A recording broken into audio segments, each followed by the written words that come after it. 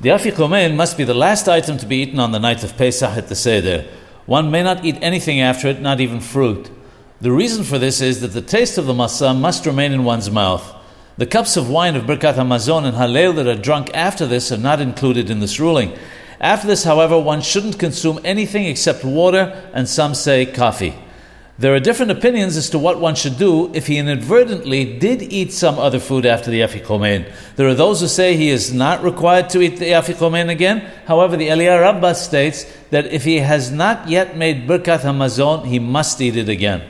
The Afiqomen mustn't be eaten in two different places. The reason for this being that it's in memory of the Korban Pesach, the Passover sacrifice, which had to be eaten in one place, as it says, "B'bayit echad ye'achel," in one house shall it be eaten. The Magen Abraham states that it shouldn't even be eaten at two different tables in the same room.